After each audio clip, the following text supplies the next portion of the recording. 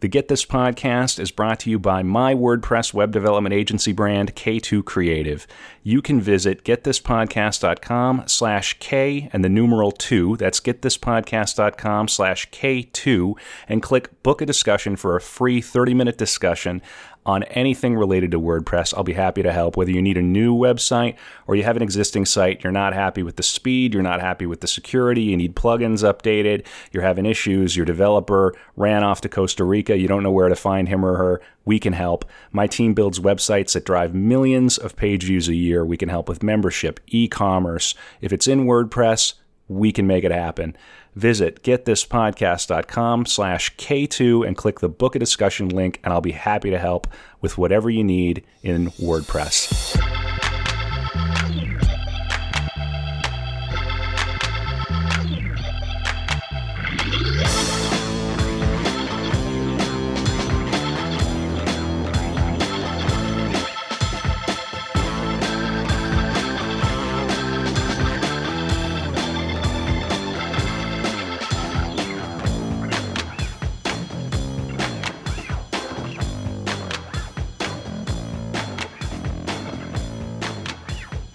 Hey everybody, this is Kevin Kautzman with the podcast Get This, the show about things people love. It's October 1st, 2019, the foul year of our Lord 2019, and I'm coming to you from upstate Manhattan, Washington Heights, joined today by a very good friend of mine, wonderful writer, very talented person, Aaron Squire. Aaron, how are you? Doing well. Just enjoying this very balmy Tuesday. Balmy. I haven't even been able to get outside yet, so I'll take your word for it. I'm gonna be out later. I got to run to Midtown for this experimental theater writing workshop salon type thing. Theater. It's a group called the Experimental Theater Writing Workshop, and this is pertinent because I believe this is what we're going to talk about today, Aaron. Correct? What's the thing that you love that you want to talk about on Get This? I love writing. In various forms, TV, film, and theater. And I love collaborating. This emphasis on collaboration is really fascinating to me. I was at another one of these artists get-togethers. It sounds like all I do is go to artist salons. But I was at one last night up here in Washington Heights that this church group puts on. Must have been 40 people there. And do you know Peter Wexler, Aaron? He's a designer. But I've never met this person. Yeah, I think he's quite a famous set designer, and he showed us a little doodle that he did for Jackie Kennedy, I presume back in the 60s, that it ended up on the front page of the New York Times. Anyway, it was really, really cool. He spoke, and then another fellow spoke. He does album covers, and I guess he worked with Pearl Jam or whatnot, won a Grammy at some point. His name escapes me. And then there was another fellow who was a football player for the Cleveland Browns, so Pacific Islander, and he crossed over to become an operatic tenor, and he sang a piece of music, and it was just a wild night. Yeah, in any event, it's just all salons all the time right now. And yeah, you would have fit right in there, Aaron. Well, I would have loved to hear the Samoan story. There is a lack of baritones in the opera right now, so they're pulling from everywhere they can get, because mostly big guys aren't singing. When they do, they go into pop music. Well, this fellow, he was from the Kingdom of Tonga, and I don't know if that is Samoan or not. I'm woefully ignorant, and I'm not going to try to pronounce his name because they were really doing a very particular pronunciation, but it's something like Tua Papa or something like that. And just a lovely man, and beautiful to hear. But the spirit of the conversation was about inspiration, right? And collaboration came up frequently. All three of these artists can't really perform without collaboration involved. Mr. Wexler draws from scripts and from other artists, for the theater, for ballet, etc., for opera. The graphic artist pulls from albums that inspire him, that he gets handed, and then obviously the nobody performs an opera alone. So what's your take on collaboration, Aaron? I know you have a lot of insights. Well, the fields we're talking about are performative writing.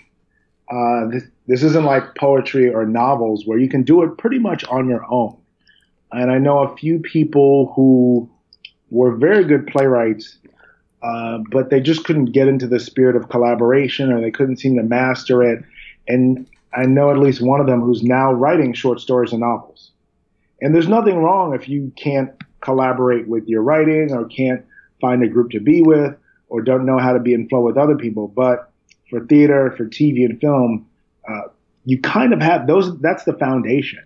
You can't do everything by yourself there. So it's a weird form where you're both extremely isolated during long stretches of time, and then you're surrounded by people during these short bursts, and then it goes up before an audience that judges you and judges your work and tries to assess who you are as a person based upon this. And you're sort of revealing your soul in this way that a novelist or a short story writer doesn't have to do. And so you have to be able to balance two sides. If you're too jovial and cordial and like to party, it becomes kind of difficult to write. And if you are too much about being isolated, then the rehearsal part is excruciating. And so I think in this field that we're in, we sort of have to have both minds at the same time. The mind of a producer and then the mind of a hermit. And knowing when to switch off between one and the other. I know right now, working on a few musicals and some TV episodes and some play commissions, and I'm in multiple conversations with producers, writers, directors, and production people across many different fields. So that's just the nature of the business. And when I started doing this, I discovered that if you left things open to the imagination of others, then you rope them into your collaborative project.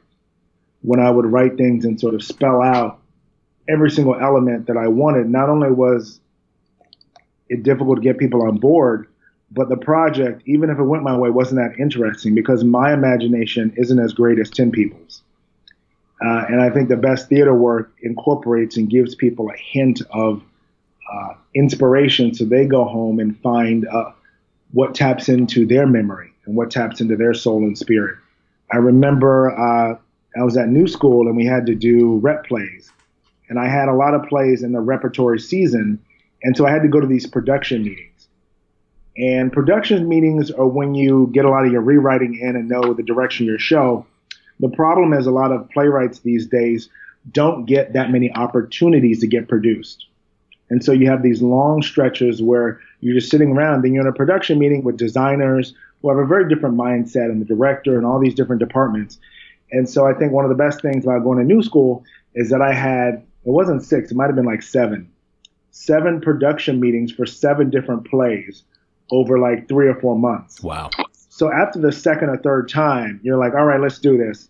And I know what the designer, and you just get in rhythm of how to speak to people. So I would rewrite the stage directions to inspire the designer who was working on the set, the production designer.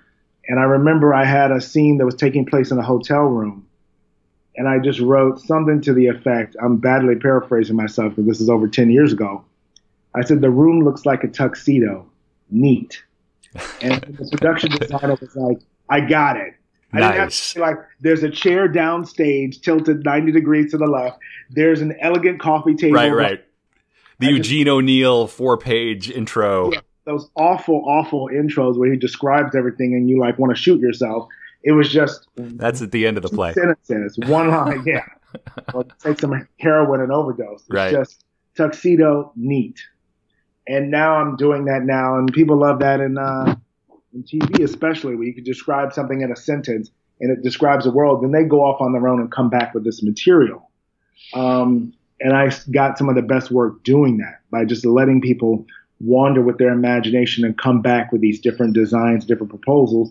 And sometimes that would cause me to rewrite the script. For Seattle Public Theater, I was up for the Emerald Prize, and it was me and like 50 other people who were nominated.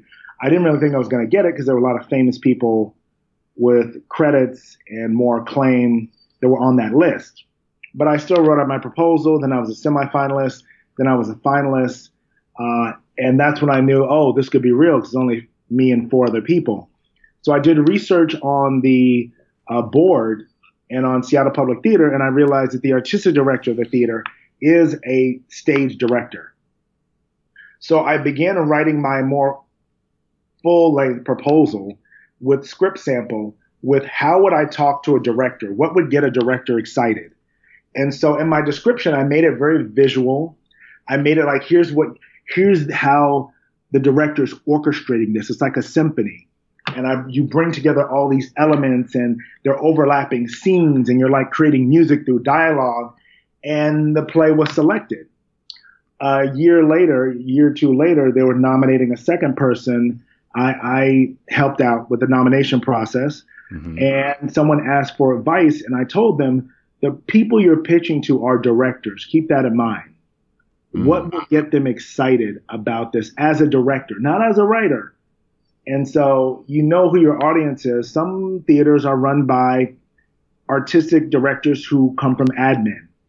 What gets them excited? Probably like one-person shows. But like, right, yeah. People come from it from a different field. Some people come from the producer field. So I'm always like, what would get people excited about this idea that would tap into their imagination? Right. That's fascinating. You have to get so much buy-in. Particularly, I mean, I know theater better than film and television at this point, but I presume it's the same in film and television. Yeah. You read a Robert and Michelle King script or Dan Fogelman script or Shonda Rhimes script, and it's written in the shorthand way that gets you excited about being on the team. Now, you read a John Ridley script. John Ridley is a writer first who was now directing his own stuff for a Showtime series. And so he has 6-paragraph descriptions of stuff because he's directing it. Mm-hmm. Right. He's in charge of all the elements. So he knows what he wants it to look like, and he's trying to remember it for later. So he's telling himself, there's this over here. She's dressed like this. And you read it, and as someone not used to that, it's like ridiculous. Yeah. But you realize like, oh, he's doing that for himself and for his very specific team that's going to know, no, this is what he wants. This is Stanley Kubrick specificity. Sure. I mean, and that's obviously a bit of a luxury. Not everyone gets to be an auteur at any point in their career. So if you can get it, take it. It's just a reminder that the scripts are a blueprint, aren't they? Absolutely. Yeah. Unlike, I don't think there's anything that's perfect. Even a novel. Well, a novel you can get down like Flaubert, where you describe like every single element. And it's not really a blueprint. You're painting the world with your words. Right. And with screenwriting and a lot of playwriting, it's sort of like taking a flashlight and waving it around in a dark room. Wherever the flashlight goes is where you're putting the attention of the reader. So you can't light up the entire room all at the same time on the script. You have to give hints of it. Right. And then the production team fills in the dark space around where the flashlight is shining. Absolutely. Right. I'm thinking about my most recent play and the script and how much room there is. You want to leave that room in the script. I think it's the sign of an amateurish writer. I think we would consider it to be amateurish to overspell every single thing. That includes in the dialogue. You know, you want there to be subtext. You want there to be air in a room. And it makes me think of Pinter. You can almost go too far sometimes. Like what on earth is happening? But that's the fun. That's why it's called a play, right? You get to. And people love puzzles. Puzzles. Something or what is it called? The lost genre of TV, secret box or magic box, where it's like there's a secret within a secret within a secret. Right. And so you'll watch it even though you have a feeling that they probably don't have an end to this and satisfying for the next secret or the next reveal. Right. Interesting. What would be a good example of that? Maybe Twin Peaks? Twin Peaks, I'm just going to use my experience, the pilot episode of This Is Us. You're watching it. It's a very subtle secret box. You're watching family, and it lulls you into this sense of safety and warmth. And then at the end, it's like, oh, we're in the 70s. And seeing in the present tense are their children. Watching these two stories at the same time. Right. So you go like, okay, now what's the connection between these babies that were just born and these old ass 36-year-old adults who are having these problems? we'll see. That's the show. And then you go forward. But the trick is you're watching, you're like, what's going on? And like, you don't notice that they're in the 70s. You only get little hints of it. And then when you look back at it, you go, of course they're in the 70s. Well, isn't it? Yeah. It's like a little hipsterish. I guess that's just a look. And then when the fireman lights up a cigarette in the hotel, in the hospital, you go like, oh, this is not of this world. And it's a very subtle thing where you go like, it's a beautiful, subtle clue that leads to the epiphany. No one has to scream at the TV screen or at the character, man, I can't believe it's 1975 already. Like, no one has to do that. He lights a cigarette, right, and pan up, and you see the Ayatollah Khomeini on the screen, and the Iran-Contra thing. You realize it's 1979. Oh, right. Isn't it the case? This is stating the obvious, I think, but as soon as the ball drops for a plot and it's clear what's happening, there better be a bunch of other balls in the air, or it has to set up. That's it, right? The balls have to stay in the air. The audience isn't stupid. They want something to figure out. Yeah, I mean, for Pitch, the other thing I read at that same time, the twist in the pilot was, oh, her father's dead. She's been talking to her father. Oh, I see. The issue is, okay, what's the next twist then? Mm-hmm. Father, you can't do that twice. Now the father's back. You know it's just his ghost. Well, this is the thing with something like Twin Peaks, right? Why it seemed to jump the shark so hard back in network days. You know, we discover who killed Laura Palmer. No spoilers. I'm not going to give anything away. If you haven't seen it, you should watch Twin Peaks if you haven't seen it. And then what? Where do you go? And some shows figure that out. Others, the franchise kind of withers on the vine. But not every show has that same arc. For movies, you can do that. All you need is one or two twists, and then you're out. Like The Sixth Sense. I'm gone. You're dead. Boom. Go, oh, for TV though, you can sell an idea like that, and you get greenlit, and people will order a whole season, and then you got to put up or shut up because it's like, okay, well that's the pilot. What else is going to happen? I think this is. You got to be like, ooh, and so a lot of shows you see, they're sold by very charismatic salesmen and people who know how to pitch something and people who know how to do that initial twist. And then you need a very good room to sort of build out the other things you're going to see later on. Otherwise, a lot of shows, that's why they have one season and they're done, or people sort of fritter away from it after a while after they figure out what the twist is or what the reveal is. This is part of the appeal of the anthology series now, right? Yeah. I think. You can just switch it up, and it plays into the strength of Ryan Murphy because people have told me that second seasons aren't his strength. So the anthology is like, well, we're never going to have a second season. We'll use the same actors, and we'll just pop around. Yeah. And the best appetizer of every single thing, and then you'll just start new beginning. And then there's tonal consistency, and you kind of become attached to the brand. It's quite smart. Yeah, I think we're still in a golden age of television. I don't think it's over, and I think it's just going to get better and better. And we're going to the word television, I think at some point may have to change because is what we're watching really television anymore? I don't know. I think we keep calling it television because there's history. What a wonderful time to be alive and to be, well, and of course you have proper credits. Tell people a little bit about your background in terms of television, Aaron. Right now I am a producer on Evil and The Good Fight. Before that, I was on The Good Fight the last two seasons. Then I was on the first season of This Is Us. And then I was on the one and only season of Brain Dead as a staff writer. And that was my first job in 2015, 2016. So, 4 or 5 years of experience. Not a huge amount, but I've been fortunate to work on good quality shows with decent people, high quality, intelligent, hardworking, and no crazies. So I have to knock on wood for that. And that may not always be a guarantee as we go, if I'm lucky enough to continue working in this field, that it will be mostly drama-free and with talented people who aren't crazy. And that includes the actors, too, because I've heard stories about, terrible actors. I mean, now we can talk about Kevin Spacey, but I heard stories years ago about Kevin Spacey. Yeah, me too. People who are, crazy, who I'm not going to name.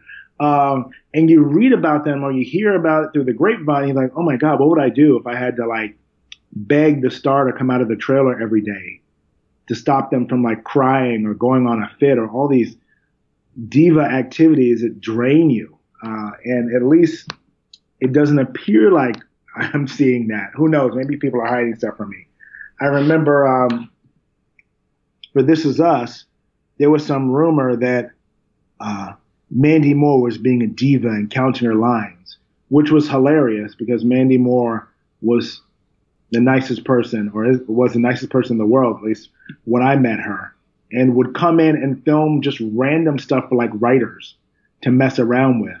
But people want drama, so they created this rumor of like, she's counting her lines and she's not happy, which, I guess sells People magazine, but it isn't true at all.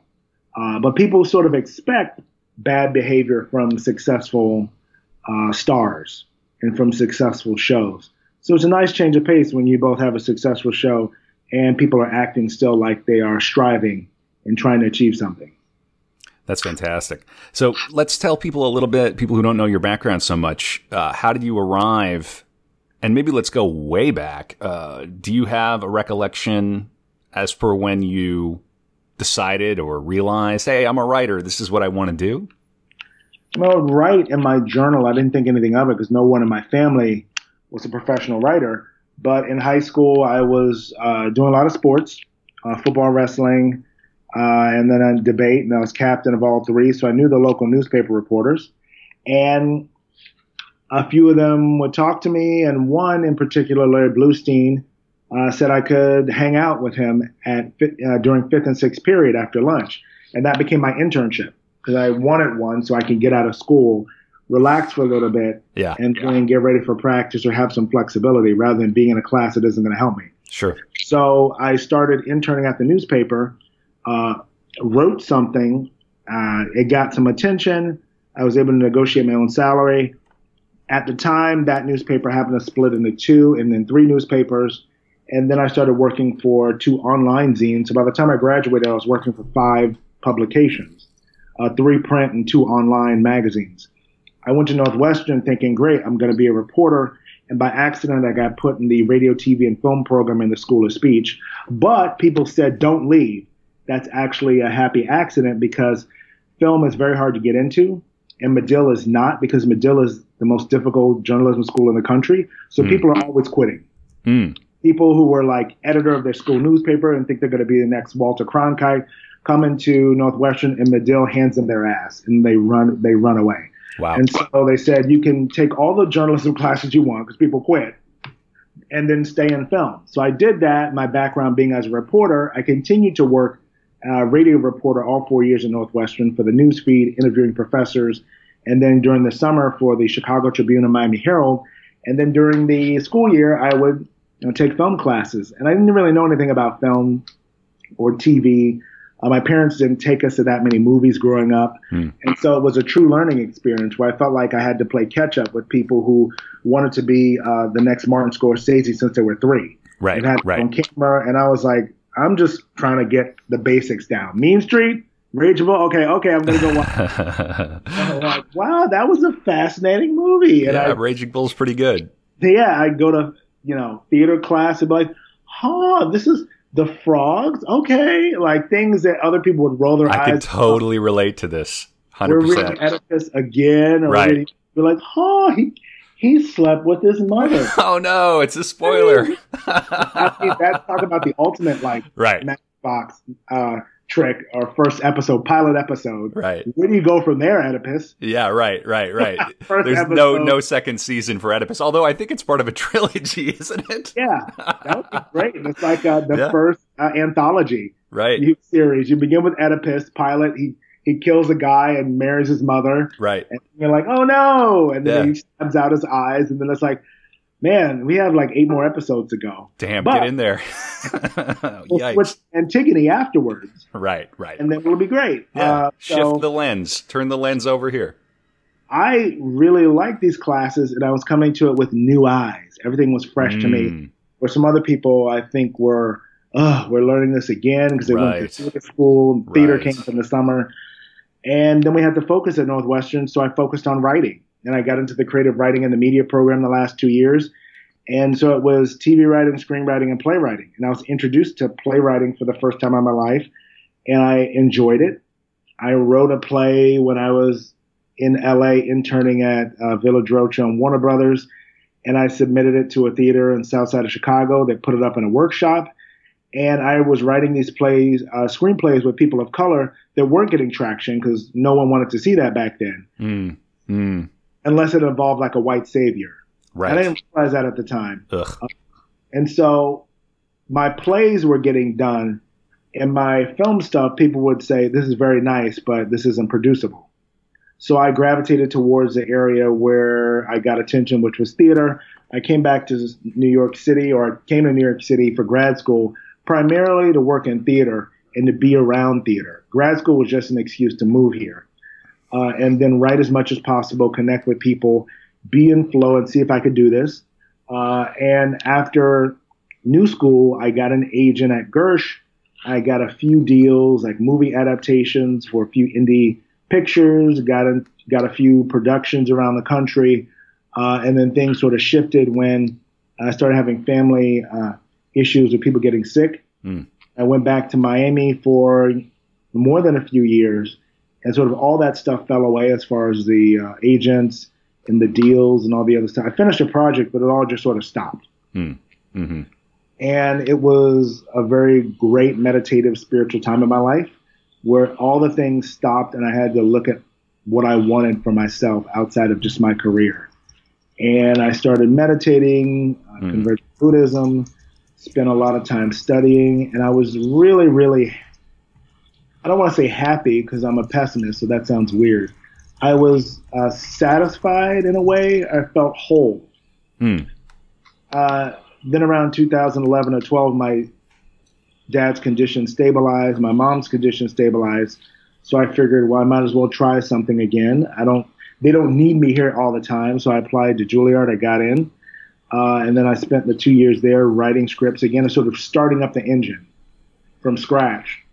And just, okay, let's get this going, writing scripts, got an agent again, and happened to run into the TV agents who were coming back from London and passing through New York to go to LA. So I met up with them, they read my stuff, they liked it, and I agreed to go out there for meetings. It worked out perfectly. I was back to writing freelance as a reporter for like the New Republic, Talking Points Memo.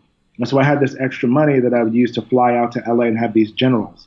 After graduating in 2015, I happened to get a meeting with Robert and Michelle King for Braindead, and that's how I got the first TV job. Great. If you had to give advice to a younger person who was really trying to dig into this, what's the best advice you would give? I think you have to find your community. You find your community, whatever that is, whether it's not just your identity. It can be that, but a more powerful community are the things you actually like.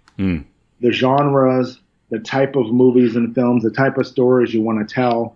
So if it is horror, then you hang out with horror people. If it is sci-fi, you go there.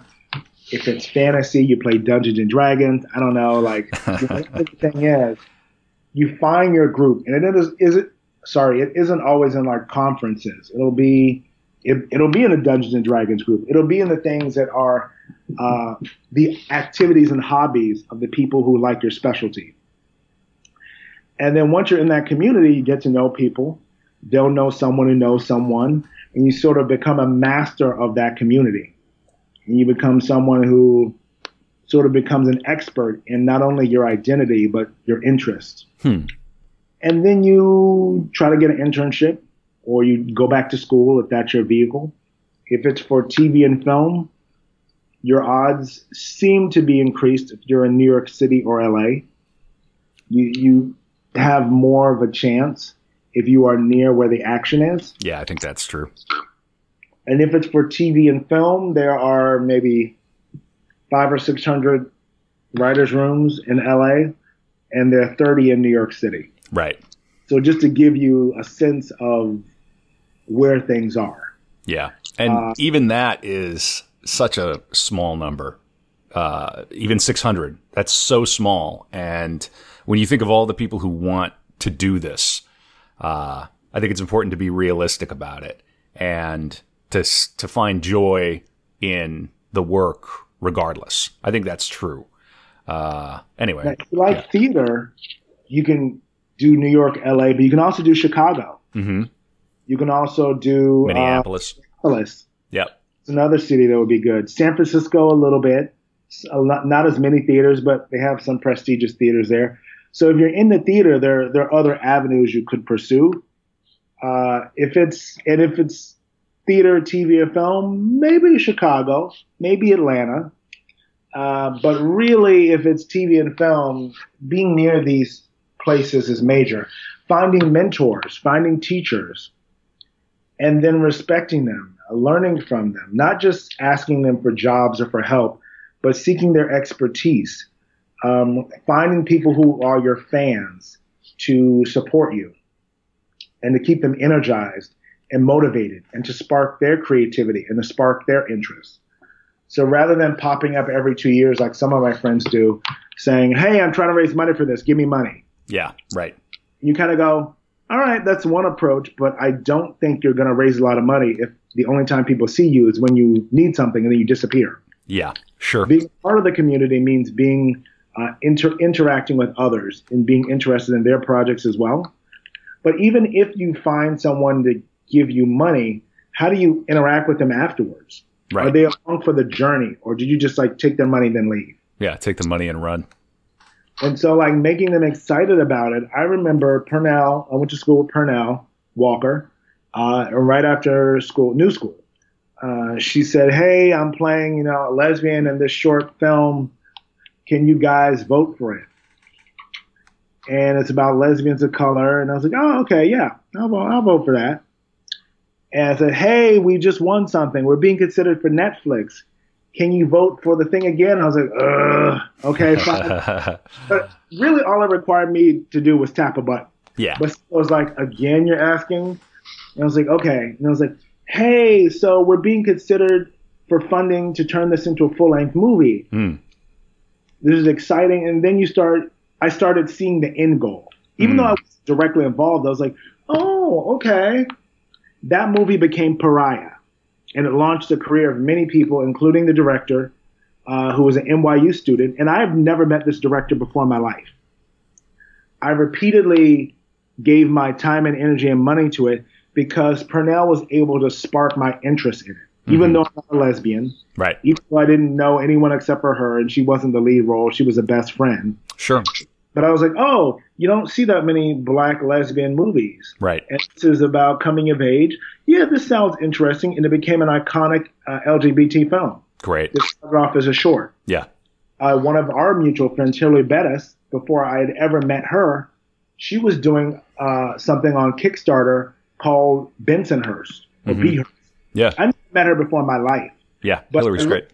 The Kickstarter description of the project, it was about race and Bensonhurst, Hasidic Jewish people, black people. It had a certain thing that called out to me. Out of the thousands of projects and the hundreds that are about race and all these different things, for whatever reason, when Kickstarter first started up, I was like, this project, I don't know why, I'm gravitating towards it. And so I gave money to it. And it was just a short film. There was no prospect of it being expanded, but I felt like, oh, I want to contribute to this. And if you make people excited about that, then it's a follow-up, keeping them trailing along. I wonder what happened at Bensonhurst. It wasn't Hillary. She was producing it. She wasn't directing it. But if that director would have followed up like the director of Pariah did, what would have happened? Might have been different. That could have been that person's Pariah. That could have been that person's launching off point instead of just a short film. Well, and I know your Buddhist practice is very important to you and to all of this. So maybe you could talk briefly about the intersection of Buddhism and this creative life that you lead. Well, this is all a part of the greater reason why I wanted to talk, because I told Kevin I've done these coffee meetings for a few years, and I don't mind repeating myself. Generally, people ask the same questions. That's fine. But you mean coffee? If I may interrupt, just to give context, you mean coffee meetings with other writers, people who are aspiring to get into the industry, people who look to you for sort of advice and as a colleague. Yes. One-on-ones. Advice and a one-on-one. I'll buy you coffee, yada, yada, yada. and you sit down there and they ask you, how did you get started? And you go through the whole usual questions, and that's fine. And then they ask you some more specific questions. And at the end of these meetings, I can't help but feel most of the time that I did not help them at all. And we sat and were pleasant to each other. And I could have been writing a script, and they could have been writing a script. Right. And everything I said was highly personal, not useful, not applicable to their lives. And then they walk away thinking, at best, wow, what a swell guy. At worst, wow, I didn't get anything out of that. There's no way for somebody to replicate the path that you took precisely. Yeah. Or you have someone who's, as the British say, is an asshole, someone who just likes to ask questions and then never take advice. I have never heard the phrase or the word asshole. Yes, there are a lot. I just heard that.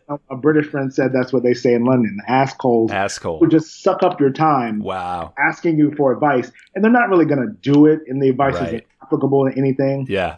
And so, I went through dozens of these meetings, and at a certain point, I was like, this isn't effective, and people aren't even achieving what their goals are. This is just wasting our time. Mm-hmm. So if we could set up a system where it actually benefits people, and that's simple, it can be replicated, then you could do something with it. Right. And so I studied a particular book called The Diamond Cutter that I think is brilliant because it is so simple but so difficult to understand. Right. If you read The Diamond Cutter, it's like, oh yeah, 1 + 1 is 2. It seems to make sense. And yet very few people in the world actually operate by that. Very few people operate by the principles of the Diamond Cutter and of giving to receive. And we sort of have heard that as Christians, as a Christian culture. We've heard it in as a God belief. If you give, you're a good person and the God will reward you. And there's the Beatles, right? And in the end, the love you take is equal to the love you make. Yeah. Yeah. And it's sort of like this great wheel of life that spins around, but we don't really think about it. And we don't think about how we can apply it in actual steps. So the Diamond Cutter by Geshe Michael Roach, based off of Lord Buddha's Diamond Cutter Sutra, actually goes in depth about problems in business and how to fix them. But most people don't want to read the Diamond Cutter. So there's a shorter form, which is a class on how karma works that goes into very, very specific detail about karma and the laws of karma in a brilliant way that you can read again and again, and it'll break it down through different schools in Buddhism. But most people don't even want to do that. So then there's an even shorter form, which is just 4 steps. And really, the more you know about the other forms, the more the 4 steps work. But if you don't know the other steps, if you don't know the other form, it was reduced down into these 4 steps for people just so they can have at least a clue of the beginning, middle, and end of how this thing could work and how you can actually get what you want. And what are these 4 steps, Arn? So I'm going to go 1, 2, 3, 4. Number 1 is to set a goal. Number 2 is to find someone else with that goal. Number 3 is to help them out. Number 4 is to rejoice. Now, breaking that down, what does that mean? Number 1, setting a goal means finding something very specific to you that you want to achieve that you can reduce to 1 sentence. The simpler and the easier you can keep in your mind, the better. It has to be something you could shout out in the middle of the night unprompted. It has to be something that you don't, it's not a paragraph. It's 1 sentence. And guess what? If you achieve it, you can go back and add stuff later. Right. But keep the mind as focused as possible and try to think of 1 thing. Now that you have that thing in your mind, where's your community?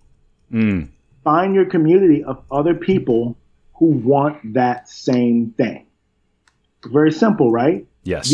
And that's the beauty of Buddhism. The things, they're so simple sometimes people ignore them. They go, yeah. And it's like, yeah, but you're not doing it.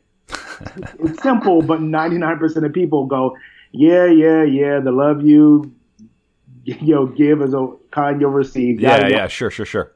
And they go around being selfish, and they wonder why their lives are miserable. And so it's like, all right, this is very simple, but now how can we apply this?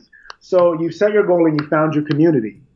You're going to focus on helping 1 person, preferably a few, but let's start off with 1, in a consistent way.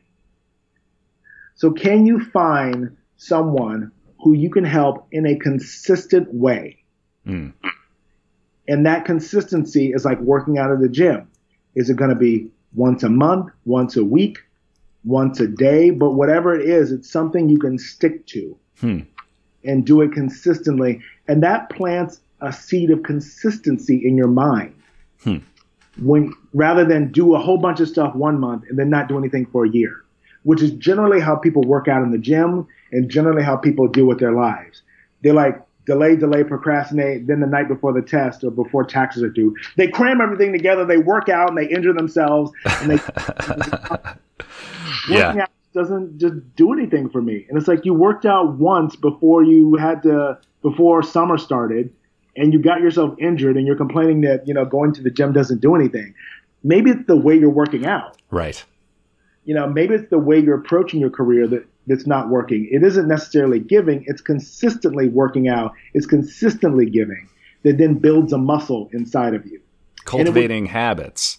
Yeah. It would be better to do a very small, consistent thing than to do a huge action once a year or once every several months and then wait for a result. Yeah.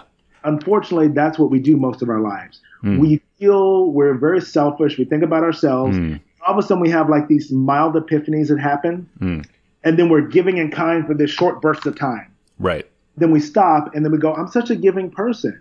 And it's like, yeah, for those 5 minutes, for that one day out of the 365 days, or for even the 10 days out of the 365 days you were giving. But would it be better to be giving a cup of coffee or $1 once a day for 365 days than giving $100 at the end of the year? Absolutely. Yeah. 100%. So anyway, after you have committed to doing that, then you do it. You actively just do the thing, and you commit to it and you do it consistently. And then after you do that, you have to rejoice. And this is a step that most people don't want to do. They think it's a joke or they think it's like feeling good about yourself. You have to rejoice, because what's going to happen is that we have such low self-esteem. Our mind goes back to thinking we're pieces of crap. And once that starts, it reduces all the good we've done to just, oh, that doesn't mean anything. Oh, blah, blah, blah. And then it reduces the power of those mental seeds. So you have to rejoice after you do the action at the end of the day on a consistent basis. And that grows that quicker. It grows it a lot quicker. Well, isn't the rejoicing almost a Pavlovian trick, right? You have to reward yourself for positive behaviors. Yes. There's so many things in life. Go ahead. Otherwise, you're not going to want to do it consistently if you don't associate it with a pleasant feeling. Right. And so many negative things in this world grant us a temporary kick like that, whether it's frivolous sex or drugs or alcohol, nicotine, you name it. We all know how we can get at social media now. I got 100 likes on this. What was that? Let's deconstruct that. And it was all very fast and quick and easy and a quick dopamine hit. And doing hard work, difficult things, putting yourself aside is not easy, especially in this society, which is sort of generation narcissist world here. I think you're right. I think that the pausing to reflect and to be, maybe it's the word rejoice that people have a problem with. It has kind of a weird religious, because we're also like in this age of irony, aren't we? Right? Like everything's like half of an eye roll, and what's anything matter? And we're all just corpses spinning around a sun anyway. What's anything?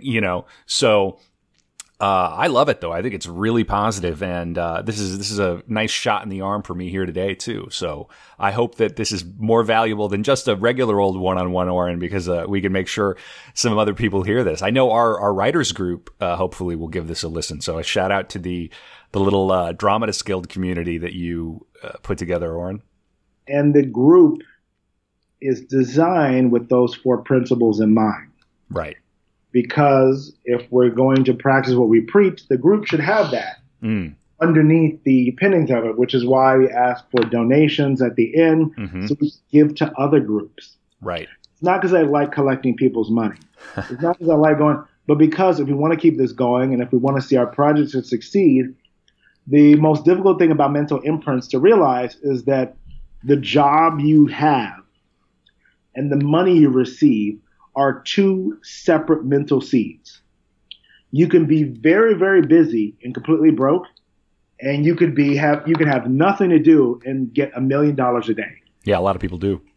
And the way the mind and the way the world works is we think they're associated because most of us are middle class. We go to work and then we get a paycheck and we associate that.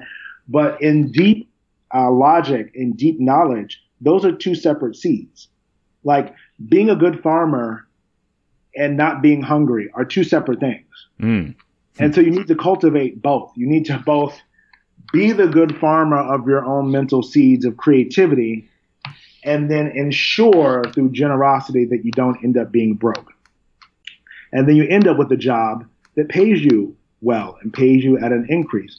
And if you don't, you end up with this scattershot thing of I'm busy, but I'm broke, or like I have nothing to do, but I'm sort of getting money. And you end up feeling schizophrenic because we associate the two together when in fact they're not. So we do these things. We do these things in a very consistent way again and again. We define what we want, no ands. We plan, find someone similar who wants similar things and develop a plan for helping them. We act, carry out the plan while keeping in mind how you will be an example for others in your actions and results. This is a ripple effect. And at the end, you rejoice. And people pick up on this energy and it feeds and it grows itself. And most people who hear this aren't going to do it. But the few that have done it, you see the shift within a year in their career and life. You see it. Rob, who we both know, is now working consistently as a director. 6-7 months ago, he was asking me, for advice for how he could move to LA. But by the way, he had to pay for his girlfriend stuff. And so he needed $5,000 a month. Right. And I was like, what? I was like, that's a lot to just, you're going to plop down in LA and you're already going to be behind the 8 ball. Yeah, well, LA is where it's at, right? That's where you need a career. And I was like, well, first off, LA is not where it's at. You've said that to yourself and built this story up about LA being the key because you're unhappy with being in New York City. So getting out of that ignorant frame of thinking, let's work with what you have right in front of you. You're located here. Yeah, right. You have groups of people who are a part of your community who have similar projects. Help them out, read the Diamond Cutter, and just see what happens. You've been doing this your way for 30 years or however many years, and you're in this position. Just try this for 1 year. Just what do you have to lose? The frustration of doing the same thing over and over again and not getting the results. Yeah, right. Go ahead, Arn. Completely transformed. There's been a few people who have done this, and you see the transformation happen before your eyes, and it's kind of miraculous because most of the time they forget that they were even doing anything. They think, oh yeah, I just got lucky. And you're like, no. And that's the last trick. If you do this, and you do change, and you will if you do it, what society does and what your memory will do, and it's the trick of the devil. Even though Buddhism doesn't believe in devils, but we'll say it's the trick of the devil. Mara. They'll make you forget that you even did that. And you'll think well, I'm just more talented than everyone. That's why and I just happen to hit a lucky streak and it was my agent. And we'll make all these excuses outside of ourselves rather than acknowledging the deeper power of the steps that we took. And you don't have to tell people about these steps. In fact, it's better if you don't. You have to go around proselytizing. Keep it to yourself and just practice these steps quietly. And you will see your reality change without having to create a vision board, without having to announce it on Facebook, without having to spread an Instagram post about how your life is changing and so wonderful. Your world will change subtly and with very little effort. People will begin offering you things. And then that's beautiful because now you're no longer running and struggling and striving. Things are just arriving. In the flow, they're arriving at your door and you're like, yes, I'll take that. Yeah, I don't want that, but I'll farm that out to someone else. And then you can become a good farmer of your own mental seeds.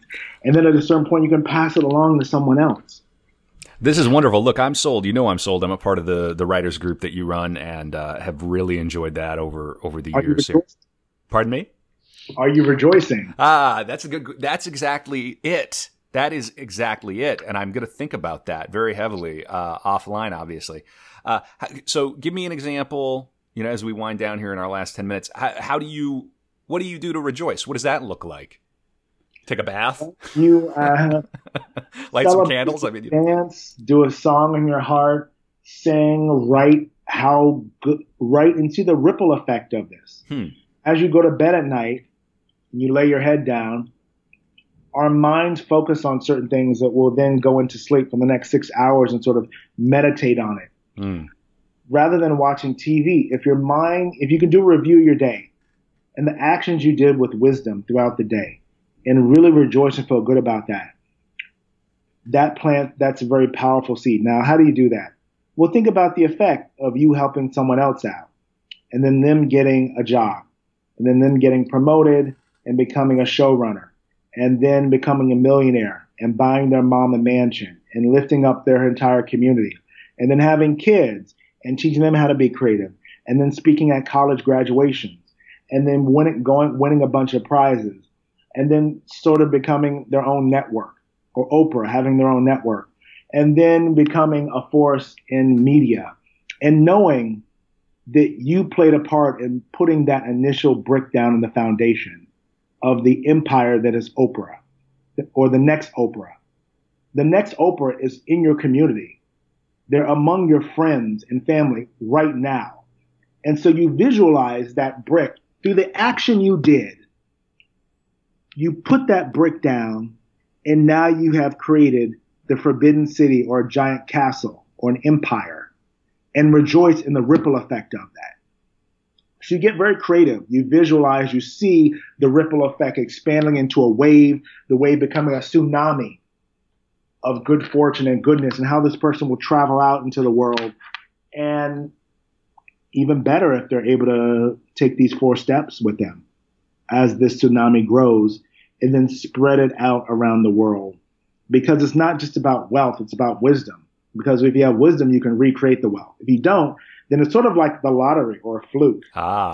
It's sort of like, oops, I got famous and rich. And then a lot of people freak out because either they don't believe they deserve it. They have survivor's remorse because most of their friends don't make it. Yep. They don't understand where it came from, so they become scared and try to replicate it, but they don't really know what they're doing. They just do the same thing again and again with diminishing returns. Right. And they become very bitter, so that their success becomes a poison to them. You hear a lot of stories of people who win the lottery and regret it. What if you could win the lottery, but you knew where it came from, so you could reproduce it and spread it to your friends? So it didn't become a curse. That's incredible. It didn't become a fear that like, oh no, how am I going to reproduce this? Or, oh no, I don't deserve this. And guess what? We live in a very narcissistic society, and people think that means, oh, we have a high sense of self and self-esteem. No, narcissism, according to psychology, means the opposite. It means you have a very low self-esteem, which is why you keep looking in the mirror for validation, because you can't feel validated unless you look at something that confirms it. So you're constantly looking, taking selfies, looking, checking for any imperfection, because you feel deep inside like you don't deserve it to live on this earth. If you had a high self-esteem, then a lot of our problems will be solved, but we don't. So we have a very low self-esteem. So when we get something good, there is a human instinct, and there's a part of us that begins to feel guilty or bad or shameful or question why we got it. And it messes with us, and it plays a mind game on us, and it destroys even the best thing we could ever receive. The gorgeous supermodel wife. Why is she with me? Right. Why is he with me? Are they sleeping around? Why is that guy looking at her? Like, I should go talk to him. I'm going to go beat up that guy. The seeds of jealousy and angst. The seeds of angst and jealousy and anger and greed and selfishness will rear their ugly heads. It's just if you have a lot of money, it rears it stronger. It comes back twice as strong. And so I would imagine, especially if the money is ill-gotten or a bit of a fluke, you don't know how to manage it, you don't value it. Yeah. Anything, a good car, an inheritance, a beautiful partner. If you don't have self-esteem, you will destroy it. And if you don't know where it comes from, you will destroy it. And so the question is, can we both create something with wisdom, and then improve our self-esteem by rejoicing. So you improve your self-esteem, you do this action of wisdom, and you complete an upward spiral. You're rejoicing, I'm a good person. You start feeling good about yourself in these very subtle ways that aren't noticeable, but you exude it as an aura. I love this. And then you're acting with wisdom, and you know you can reproduce this. And then you don't feel bad about winning the lottery. You're like, I deserve this. I've done the steps. I've done these steps. This is the result of it. I'm not magical, but these are the results. You plant a seed in the ground, and then 6 months later, you get a fruit. That isn't magic. I put in the work. And so if you can reproduce it and you have the self-esteem to know it isn't magic and you deserve it, then you are on an upward spiral and you can reproduce and do anything you want in your life. Those are the two problems we have to overcome. It's not just about getting the job. It's fighting the ignorance and fighting the lack of self-esteem. And what the 4 steps do is day by day, they counteract that. You do deserve it. You deserve everything you want, unless you're a serial killer. But you do deserve Oren, this has been amazing. And we're high self-esteem. I'm not talking to you. Yeah, right. Maybe go jump off a bridge if you're a serial killer. Oren, go get help. Oren, we're winding down here. I'm so grateful that you were able to come on my podcast. Get this. It's at getthispodcast.com. We're on Facebook. I'm on Twitter. If you go to getthispodcast.com, you can find me. I'm Kevin Kautzman. Oren, 2 things. Where can people learn more about these 4 steps? You mentioned the Diamond Cutter Sutra. Is this available online where you buy a book? You can buy it on Amazon. You can listen to it. You can read it. You can read it on your Kindle. There's also Mandala Dharma. If you want more deeper insight into the actual Diamond Cutter Sutra of Lord Buddha and the class, there's also Asian Classics Institute, which is an old school site that has all the listings of the traditional classes taught in Saramay Monastery, Buddhist Tibetan monastery. And then there's Knowledge Base, which also has more the new classes that are being taught around the world right now. It's very interesting. Buddhism is booming around the world, just not in America. So when I go to a lot of classes, it's more and more like foreign or people from other countries. And last time I was in Arizona, it was like maybe 30% Americans. And someone was like, oh my God, there's never been this many Americans in years. Wow. And it was maybe like 30 or 40% Chinese and 30 or 40% Europeans. Usually it's becoming more and more Chinese people because they understand it's sort of in their culture a little bit. They understand karma and wisdom, and they like know a little bit more of how it works, and they want to work it. And to us, it's a little bit more foreign. But I think we can bring it back here in America, and we can bring it back by people applying it to their lives and getting what they want. And then because they have the self-esteem, they know where it comes from, they will spread it to other people. And then you'll naturally maybe be curious about the Heart Sutra. Maybe you'll come back and be curious about these other things that also Lord Buddha spoke about. Maybe you'll be curious now that you have the money and the job, what else I could do about my body. I want my body to feel better. I don't want to have money and then be in a wheelchair or to be stooped over a laptop and be in poor health. There's stuff you can do with your body. Yeah, and right. There's stuff you can do with improving your looks, having to deal with transforming anger into other things. And then you begin going along the path. I'm going to say something that may seem to contradict everything I've said before, which is, generally speaking, we don't want to do things unless we have a great tragedy that happens in our life. Wow.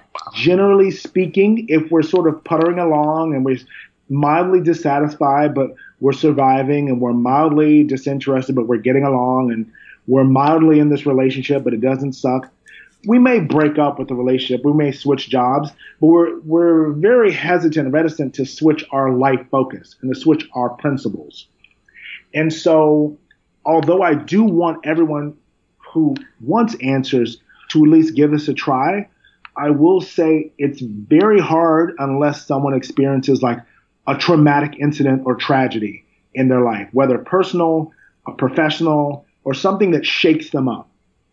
And if you don't have that, if that hasn't happened to you while listening to this, at least in Buddhism, they say you can go back to the last tragedy you have and meditate on that. Oh, wow. Go back to the last tragedy and think about, I thought working would lead to these results. Mm-hmm. Or I thought loving this person would mean they'd be here forever or would be faithful to me. I thought that doing A would lead to B, and it didn't.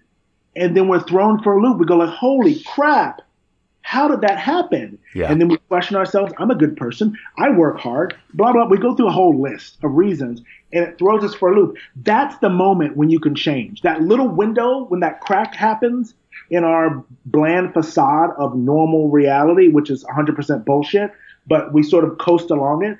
When that crack happens of a tragedy or something that like jars us, makes us wake up from our slumber that we live through day by day, right. That's the moment where you can jump in really deep and get a good lesson. If you're not going through that, then go back to the last tragedy and sort of relive it and try to find that crack again. Try to find that area where like, oh, this is a moment when I thought everything I had learned was bullshit that I'd been taught in school and it was all lies. Because guess what? Most of the stuff you were taught in school about the way reality works is a lie. Yeah, 100%. I was talking about that. Yeah. Aaron, you are my Oprah, and I love it, and I really appreciate the wisdom and sharing this with the listeners to this podcast, and that you're such a great guest. I always enjoy it. I hope you'll come back on another time soon. This is a good chance for you to give your plugs. I know you're producing on Evil. That show is airing now. Where can people find you online? Just at Orange Squire at Twitter, or just Google my name. Stuff will pop up. But yeah, Evil's on Thursday on CBS. And The Good Fight is on CBS All Access. I have a few plays going up. Wonderful World, Louis Armstrong musical is going up at Miami New Drama in March and April. And then a few other commissions that are in the work, including Gullah Geechee, a cultural thing that's going down in South Carolina in the spring as well. And that's pretty much what's on my plate right now. Awesome. Well, thanks so much for coming on, Oren, and we'll talk again soon. This has been Get This, the show about things people love. Peace. Peace. Thank you.